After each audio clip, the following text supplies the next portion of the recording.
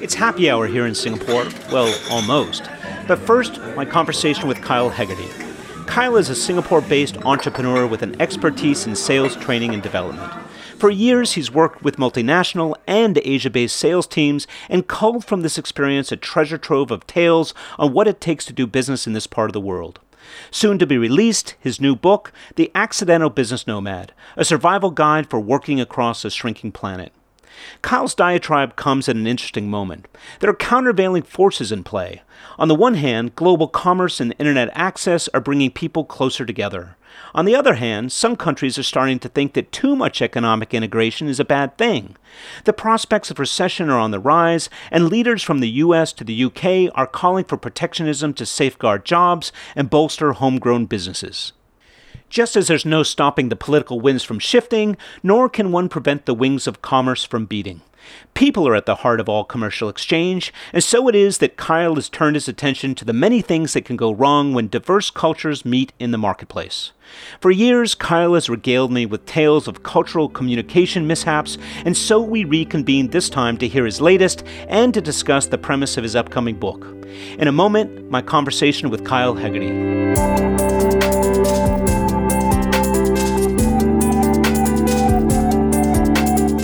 We've had so many of these conversations in a bar, and I think that the book project that we'll get into starts at a bar. I think every great story should start at a bar.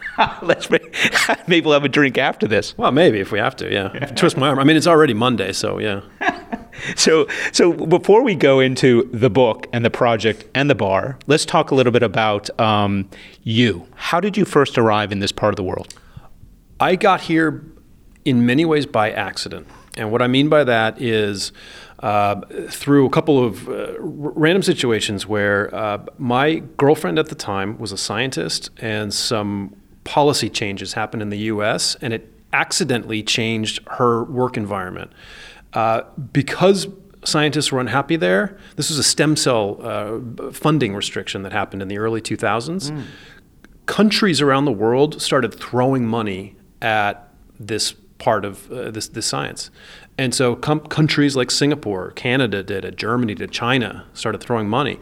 So there was a brain drain happening out of the US because of this policy. Oh, this was the pro-life backlash where fetal stem cell. Yeah, what happened was George W. Bush put a change in funding regulations. There was unanticipated consequences there. What happened was that even stuff that had nothing to do with stem cells were suddenly being banned. So people couldn't use microscopes.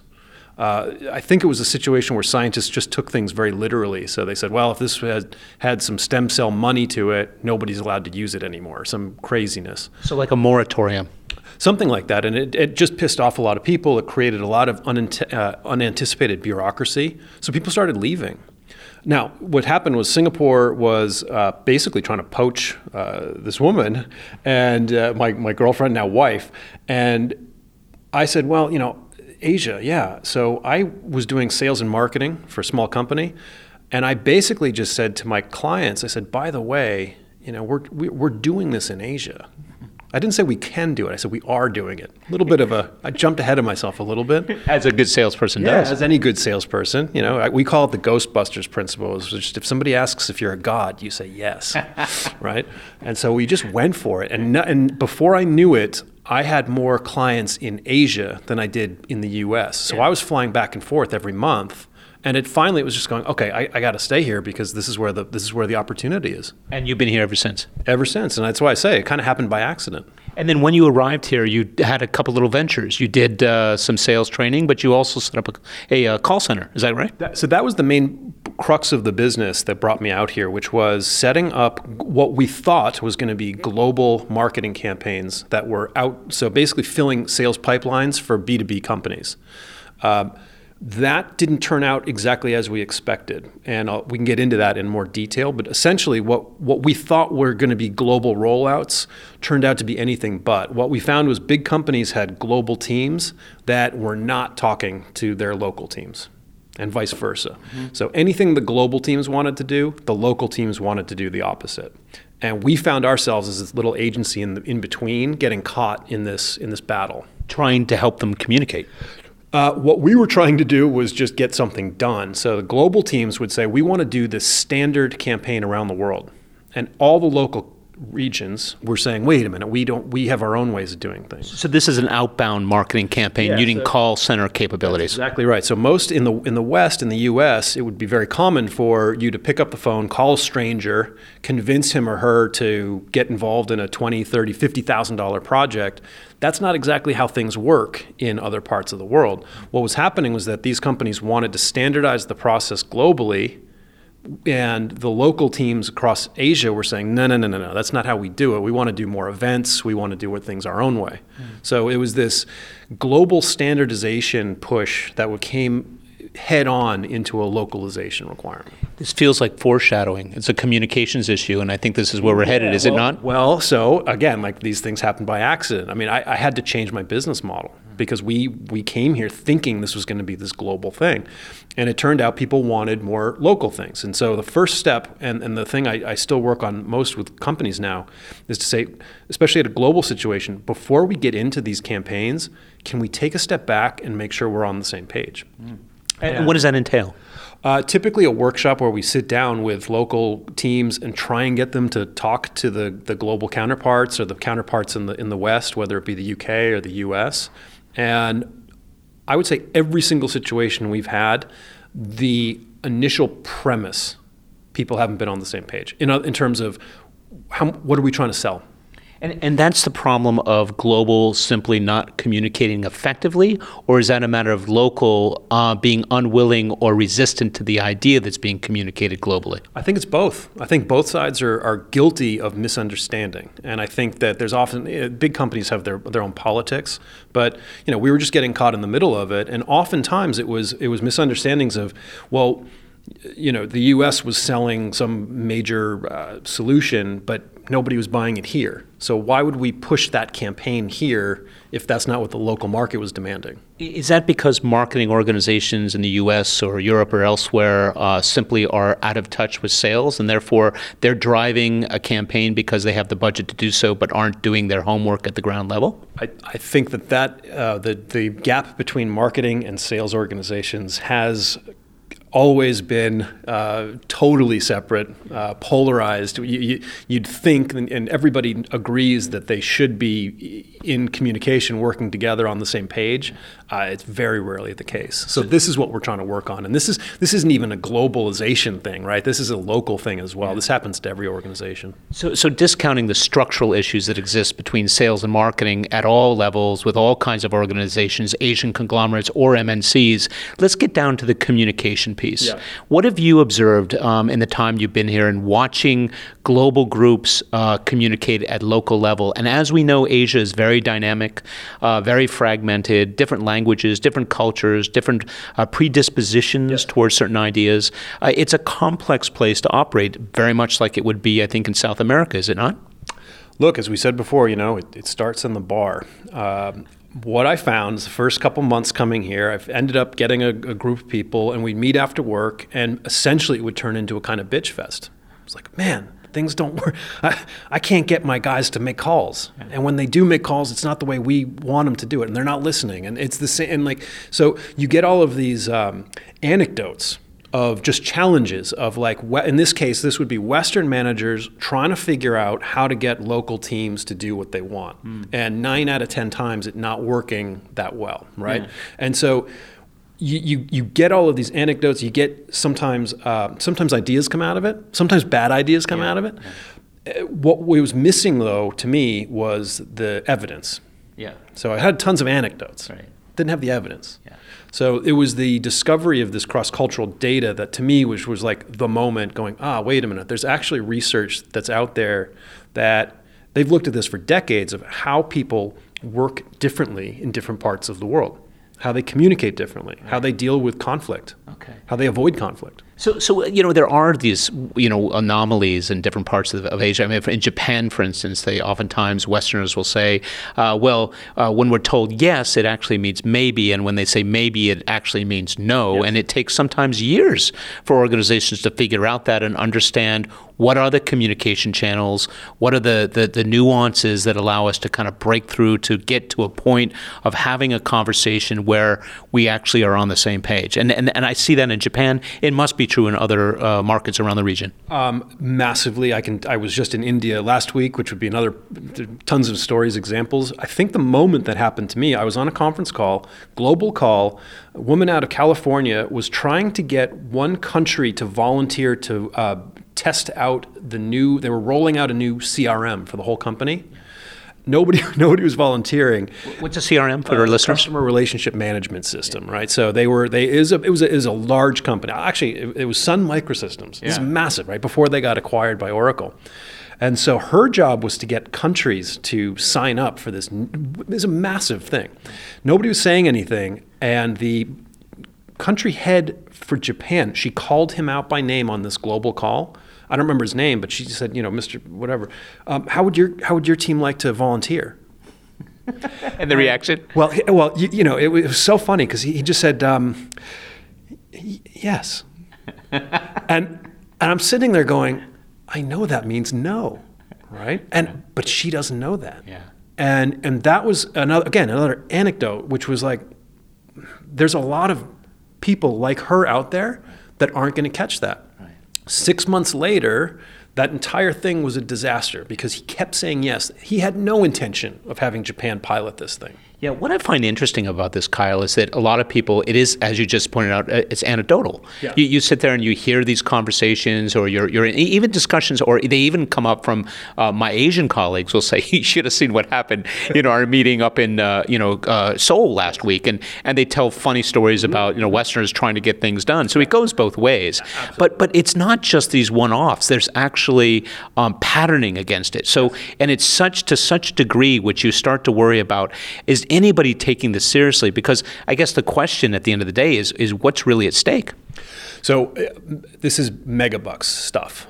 Every time I go in with companies to try and help them figure this stuff out, oftentimes there will be situations where will have lost a deal or lost a major account, thinking, wow, these guys, we lost this account because they just don't get it. And you scratch the surface, and it's just a misunderstanding. So they got it, but they just didn't want to do anything with it. There would be situations where the ones that I'm dealing with mostly would be Western companies. They expand over across Asia, they win clients, and then there are issues servicing the clients. And it's oftentimes communication issues. And the ones that I'm dealing with currently right now, a German company will try and communicate with their Indonesian client. And these are two very opposite communication styles, opposite working styles. They perceive time differently. And one side story was German, actually he was Swiss. He came down to Jakarta. The meeting started 4 hours late. And he said, screw this. This is an insult to me and to everything that I stand for. I'm Swiss. We invented clocks. That's the end of it. The deal fell through because this guy thought he was being insulted in a way that he probably would have been insulted in Switzerland. But this is just how things work down there. Well, is there a possibility that knowing this and the fact that we are more global now than we were just 5 or 10 years ago, that in fact these devices are used by others specifically to infuriate or test the waters? Absolutely can be. It's fun I'm using air quotes, to watch this U.S.-China trade discussions because at least the Chinese seem, from what I'm read, they're using a lot of those tactics exactly like that, right? But in the day-to-day working business world that I see, a lot of the people, these are mid-level, kind of moving up the food chain. I don't think that they really grasp that level of being able to take cultural differences and use that as a tool to get inside people's heads. They're really just trying to get the basics down to figure out how to get somebody to do something. So, yeah. So years of watching, observing, collecting these stories ultimately prompted an idea. What is that idea? For me, what happened was because there were so many clients that I was dealing with in the call center side and the B2B marketing side, it started turning out that the marketing campaigns switched to strategy building. The strategy building went from the marketing team to say, you know what, you need to talk to our executives because this is a problem across the organization. And I found myself doing more and more of these workshops that were just about overarching communication rather than anything to do with marketing or sales. So it kind of happened by accident. I would go in thinking I was trying to pitch a marketing program and walk out with a deal that had to do with executive coaching for communication. So many of these things begin with awareness. And I think one of the things that I've observed is that oftentimes these MNCs aren't entirely aware of what's going on. How do you, in these workshop settings or in these pre-selling opportunities, do you figure out whether or not the MNCs are aware of the problem to begin with? So it's the competency model, right, from the old days, which is that you don't know what you don't know. And really the biggest thing that I'm trying to get groups to do is to get from that phase to the phase where they go, you know what, I now understand that I don't understand. Yeah. That's the biggest leap. Right. And especially Western companies who are used to doing things their own way, they come charging in and they don't know what they don't know. How do you do that? By sharing anecdotes, by exchanging ideas, by giving them some insight about their own organization that they weren't aware of? All of the above. Again, I'll give you an example. So I was up in, I think it was Frankfurt or Hamburg.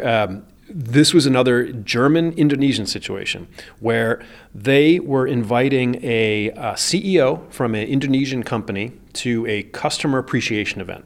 And they were saying, look, we understand that in Asia it's all about relationships. We're doing this customer appreciation event.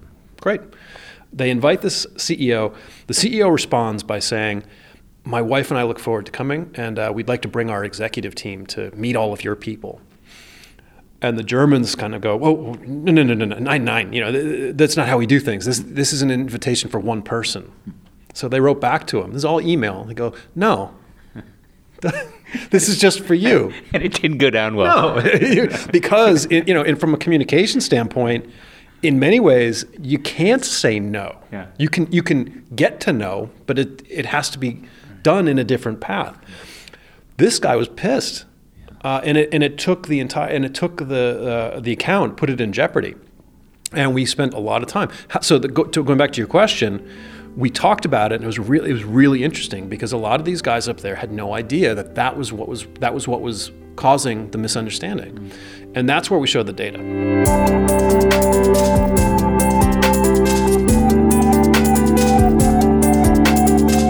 This is Steve Stein, and you're listening to my conversation with Kyle Hegarty, Singapore-based entrepreneur, sales expert, and author of the soon-to-be-released book, The Accidental Business Nomad, a survival guide for working across a shrinking planet.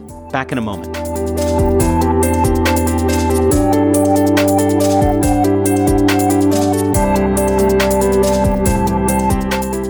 You're listening to Inside Asia, and I'm in conversation with Kyle Hegarty, storyteller, sales development expert, and budding author. After spending the first half of the conversation exploring the varying customs and habits of Western versus Asian executives and how these oftentimes lead to gross misunderstandings, we turned our attention to the lurking dangers of cultural stereotypes. Stereotypes? What's that? Well, let's find out. Back to our conversation. When you think about this, there's always the danger in having this conversation, I suspect, of creating an impression of a stereotype. Correct. Right? And that's not what you're trying to do here. You're simply trying to say there are certain kind of orientations, cultural orientations around things which are important. It could be a prioritization about what we consider to be more important.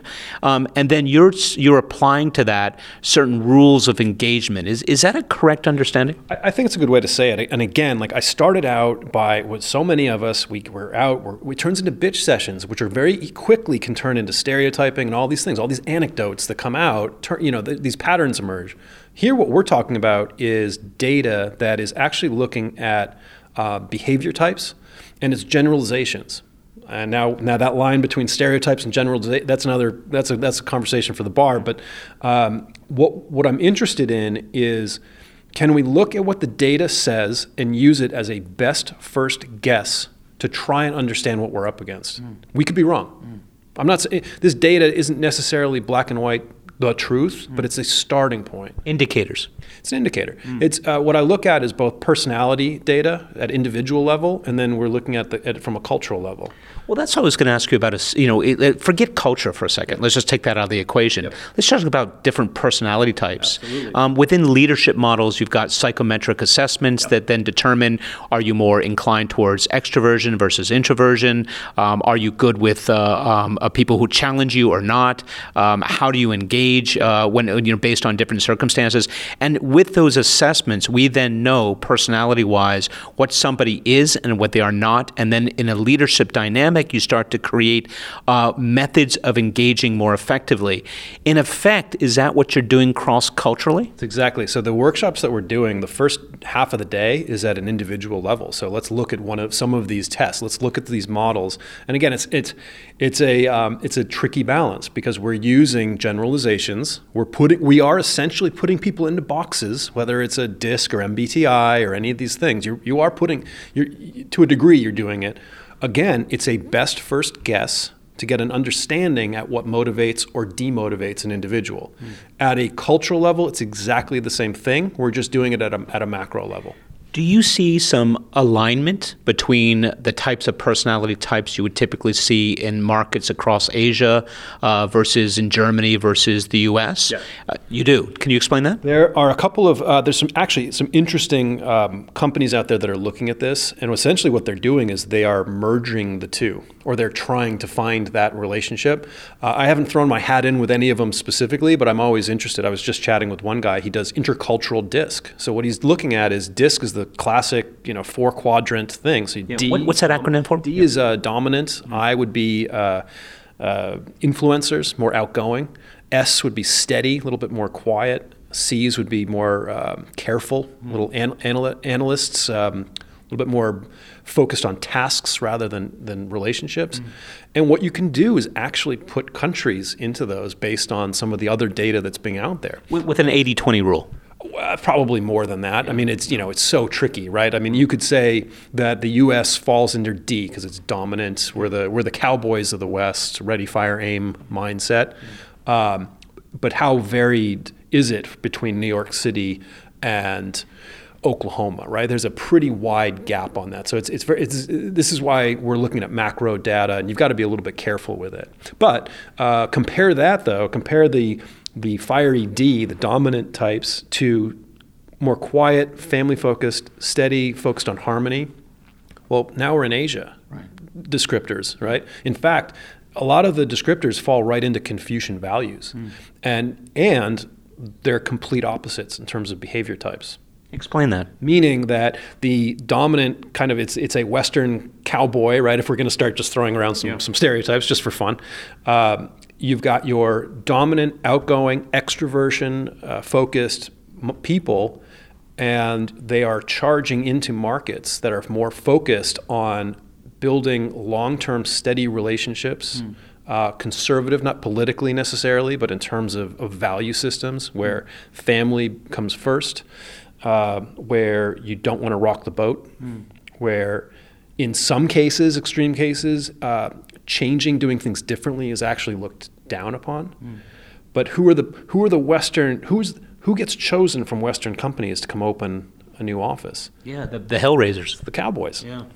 So I mean, forget for a second West coming to Asia. We're in a new chapter. Let's talk about Asia going West. Yeah. I mean, the Chinese companies are on a march. They've got incredible opportunities, both financially as well as the types of products and services they're offering to go international. What kind of challenges are the Chinese facing when they're in the European or U.S. markets? So you're absolutely right. This is the new story, and I love putting a culture filter to look through it and to think about it. Let's get an example. Uber, great, U.S. story. They come over, they do things the Uber way, and I'm sure there's different opinions, but there's no Uber here. Well, explain that. What would you say is the Uber way? Because that's interesting for people to hear. I would say these guys had a great idea. They had a ton of money, and their approach was, we're going to go into a new market, and this is how we do things. We've got a system. It's scalable. This is how things are done. And what they found was, well, now wait a minute, there's a bunch of local companies, competitors, and they're doing things in very different ways. They're approaching it in different ways. And there was not that much flexibility from Uber's side. Now, this is in terms of the drivers or the operators or the joint venture partners or the government? I'd say all of the above, but I'm thinking about it right now from the ecosystem standpoint. So take Gojek, take Grab, take Didi, all of those companies, from my research and reading, from day one, they had more of an ecosystem approach. They partnered with all sorts of things. I think in parts of Vietnam, day one, you were renting bicycles, you could rent motorcycles. They were doing auto repair. They were offering massage stuff, both probably good and bad ideas. They were doing all sorts of delivery, right? So Uber Eats is still being just introduced in some parts of the world now. Yeah. We're talking an 8-year gap. So what the thing that kills me about this is that one of the greatest leading notions of any successful private venture is that customers always right. Listen to the market. Let the market tell you what's needed. Why would a group like Uber, or let's take Netflix as well? They were equally, I think, belligerent about doing it their way, if I'm not mistaken. Well, what about why weren't they listening to the markets? Was it just because it was about scaling at all costs?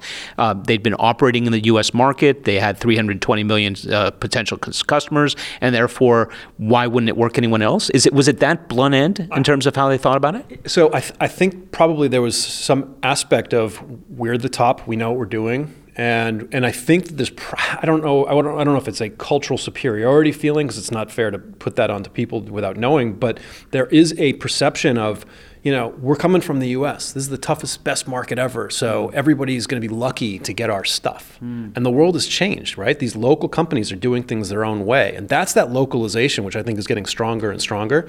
So it's absolutely fascinating, though, to watch how the Asian competitors are expanding. This gets to your point about these Chinese companies. So how is Didi, the Uber equivalent in China, how are they expanding? It's a very different approach to what Uber did.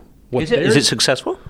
To be determined. Right. What they're doing is they are partnering with local on-the-ground companies already. So I think they're doing a ton of joint ventures across all these different countries. They're doing a big push right now into Latin America. The latest research I've done has been a little bit quiet. And my experience on the partnership side of things, the pros to this, the advantages, is that you get local insight, you get the on-the-ground experience, you can be much more flexible with local customers always right mindset. The downside is you don't have the control, and you've got to figure out how to manage those partnerships and then multiply that out by tons of countries. But if you think about it from like an ecosystem standpoint, from more of a holistic way, the Asian approach is to partner, whereas the U.S. approach was to go it alone, right? I mean, again, it's the cowboy approach versus the group approach. And I hear that, but at the same time, culturally, I also hear that some of the Chinese companies trying to go global are also hiring only Chinese, which isn't going to get the job done when you're operating in Latin America and Africa, right? Well, speaking of Netflix, so that movie that just came out, I don't know if you watched the Factory, the thing that was produced by Obama. So it was a documentary about a U.S. A dying town in the Midwest, and the Chinese company bought out a failed or closed down factory. And so the movie documents this culture clash between, here comes the Chinese company trying to figure out how to do this, and they're hiring a bunch of local Americans to do the work. And I mean, I highly recommend that show, because anybody who's been through a culture clash situation is going to roll their eyes going, oh man, I've seen this before. I've experienced this. Kyle, let's come to the book. What's the title of your book? It's coming out shortly. And what's the premise? So the book's called The Accidental Business Nomad. And I've explained already why my accidental part. But my argument is actually that more and more people are accidentally gone global. So what I'm finding is that more people just are working in global teams, whether they travel a lot or not. So the idea is that it's a survival guide for working across a shrinking planet. Explain that. Well, the subtitle is basically designed to say, look, can we take, I guess another way to say it is that I think that what expats go through, that culture shock thing, maybe it's 2 years, maybe it's 4 years, maybe, I don't know, I'm on year 12, 13, I'm still trying to figure it out. how can you take that culture shock? How can you take that with anecdotes and with data and tell that story in a way that gets people moving from not knowing what they don't know to now being aware that they don't know, and then thinking about the tools that they can use to get moving forward. The book is a very lighthearted approach. I've kind of described, the way I sold it to the publisher was that it was basically Hunter S. Thompson meets Geert Hofstede. Now live up to that. Behavioral, yes. Well, it starts in a bar, Steve. It's got to, And Hunter started in a bar, I think. That's what I said, imagine if Hunter S. Thompson got Geert Hofstede a little bit drunk. Like, let's see where that goes. I'd rather not think about it. Well, there's going to be some interesting discussions with the editors in the coming months as this thing goes live. But yeah, I'm going to be, this is an interesting approach to try and get people having fun with a topic that, there's great stories out there, but how can we actually learn from them, right? At a time when some would argue globalization is in retreat, it's interesting that this is a conversation about further globalization and communication. It is. I think that the statement globalization is in retreat is misguided. I think that globalization is evolving. There's more people working in global teams now than ever before. Remote teams are massive. You can't put this stuff back. Now, oftentimes traditional globalization is being tracked by the stuff on boats. That's how they count this stuff. What do you mean stuff on boats? Shipping. So globalization, if you're counting how much stuff we buy and sell to other countries from a product standpoint, that has flatlined. And we've seen that flatlining for the last few years. And obviously the trade wars issues, the Brexits of the world, that's not helping at all. What's not counted in those measurements is the digital side of things, meaning the conversations that are happening through fiber optics, the cloud computing that's going on, the fact that people can now sell, that you start a company today and it's global from day one. Yeah, virtual teams everywhere. Everywhere. Companies are born global today. Right. And so I don't think that it's just, I think that globalization is turning into a services-based global environment, and more people are going to be hitting this communication and working style differences. So that's why I think the timing's really good for this. And we're not talking about, a language issue. We're talking about style and so in fact, it's invisible stuff. I'm talking about the invisible stuff. That's the hard part, is getting from not knowing what you don't know to knowing that you don't know something, right? Because it's invisible. Once you identify the problem, you can flag the communication issues. You then go through these workshops or these trainings to get people to be more aware of what they're missing out on, and therefore engaging at a different level. What's the hope and expectation? How do you track the changes and improvements? Yep. So it's a series of tools. We're trying to get the awareness, get the aha moments. Call it this global go bag. So we've kind of giving people a bunch of ideas. Here's some ways to adjust, and how do you track it? That's a tough one, right? Any type of learning and development system is actually difficult to measure. But what we're doing is we're finding what we call internal ambassadors. What we want to do is get a couple of people in different offices they get it, the light bulbs are on, and they understand the amount of money that's being potentially lost or being left on the table. Yeah, that'll get people listening. Especially here we are at the end of 2019, the economy is slowing down. If we do go into a global recession, companies need to tighten up their ship. And this includes people in actually improving communications in order to reduce losses. What happens is, we saw this in the downturn in 2008. Companies they start shutting down their offices around the world. It's probably not going to be that easy this time. So then it's going to be, okay, well, how do we do more with less? How do we be smarter about this? We're talking about agile teams now. Agile teams are great, but how do you get agile teams to work together if they have totally different working styles? That's turned into a big one. Yeah, this is the crux then, is what you're saying. You believe that this is the one pivot point that could make a difference in how organizations operate. What makes me laugh when I see headlines and things talking about AI is the future and artificial intelligence, and that's gonna solve the problems. And it's like, guys, we need to figure out just the human intelligence first before we can but technology never solves the core problems. It's a people problem. So we've got to deal with that first. Kyle, always a pleasure. Let's go have a drink. Let's do it.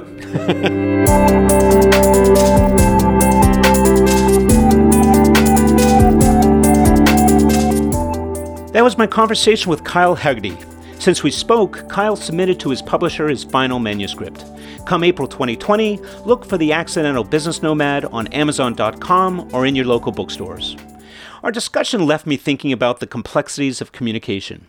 I'm not talking about language barriers or even cultural differences, but rather how we are all predisposed to believe that when we say something, it's been communicated. Instead, we should ask ourselves, when something is said, has it been understood? Evidence suggests that we're misunderstood more often than we might think. I don't want to get overly personal, but the last time you fought with your spouse, was it about what you said or how you said it? As often as not, it's the how. Am I right? Now think about the way we work. Emails, text, WhatsApp, voicemails, and the occasional face-to-face. What we gain in efficiency thanks to technology, we lose in interpersonal nuance. For millions of years, we as humans have been trained to pick up on all forms of nonverbal communication. Body language speaks volumes. Tone is everything. Now add to this communication cornucopia the element of cultural difference. To make the point, think about this. What if Dale Carnegie walked into a bar? You remember Dale Carnegie, the famous early 20th century American lecturer and godfather of American-style salesmanship, who made famous the saying, "Success is getting what you want, happiness is wanting what you get." Yeah, that guy. So he walks into a bar and there's an old and wise-looking Asian character wearing a gown and a long white beard. He's sitting quietly contemplating the tea leaves in his cup when Dale walks in, slaps him on the back, and shouts, "What are you having? Bartender, give this man a drink." The old gentleman, though startled, looks up from his cup and while slightly averting his eyes says, and I quote, "As the water shapes itself to the vessel that contains it, a wise man should adapt himself to circumstances. I'll have a beer." The old man, you may have guessed, is Confucius, and so it is with his words of wisdom that we come upon what could prove the most singularly critical human behavior of our time, adaptation. The world is rife, as Kyle points out, with cross-cultural miscommunication. But it strikes me that what's missing isn't the ability to communicate, but rather the inability to adjust and adapt to the communication styles of others. For decades, the economic dominance of Western nations imposed a my way or the highway attitude on business partners throughout the developing world. And in the interest of commerce and profit, these business partners largely complied. Those days are done. It's a new era led by a new breed of Asian business leader armed with a global agenda. With this shift in power will most assuredly come a shift in style, and the only question worth asking is, how adaptable will we all be? I hope you've enjoyed this episode of Inside Asia. If you don't have time to listen but want to stay connected to the many ideas and themes presented by our guests, please subscribe to the Inside Asia newsletter. We track Asia in transition and each week deliver new insights, point you to reliable resources, and showcase episodes on related topics. To subscribe, go to www.insideasiaadvisors.com, scroll to the bottom of the homepage, fill in your name and email, and start receiving our weekly update. Is there a topic we haven't covered? Let us know. To subscribe and download any or all of our episodes, visit Inside Asia at iTunes, Stitcher, or Google Play. Or comment and rate the program on Facebook, Twitter, or LinkedIn. Until next time, this is Steve Stein saying, thank God it's Friday. Have a great weekend, and as always, thanks for listening.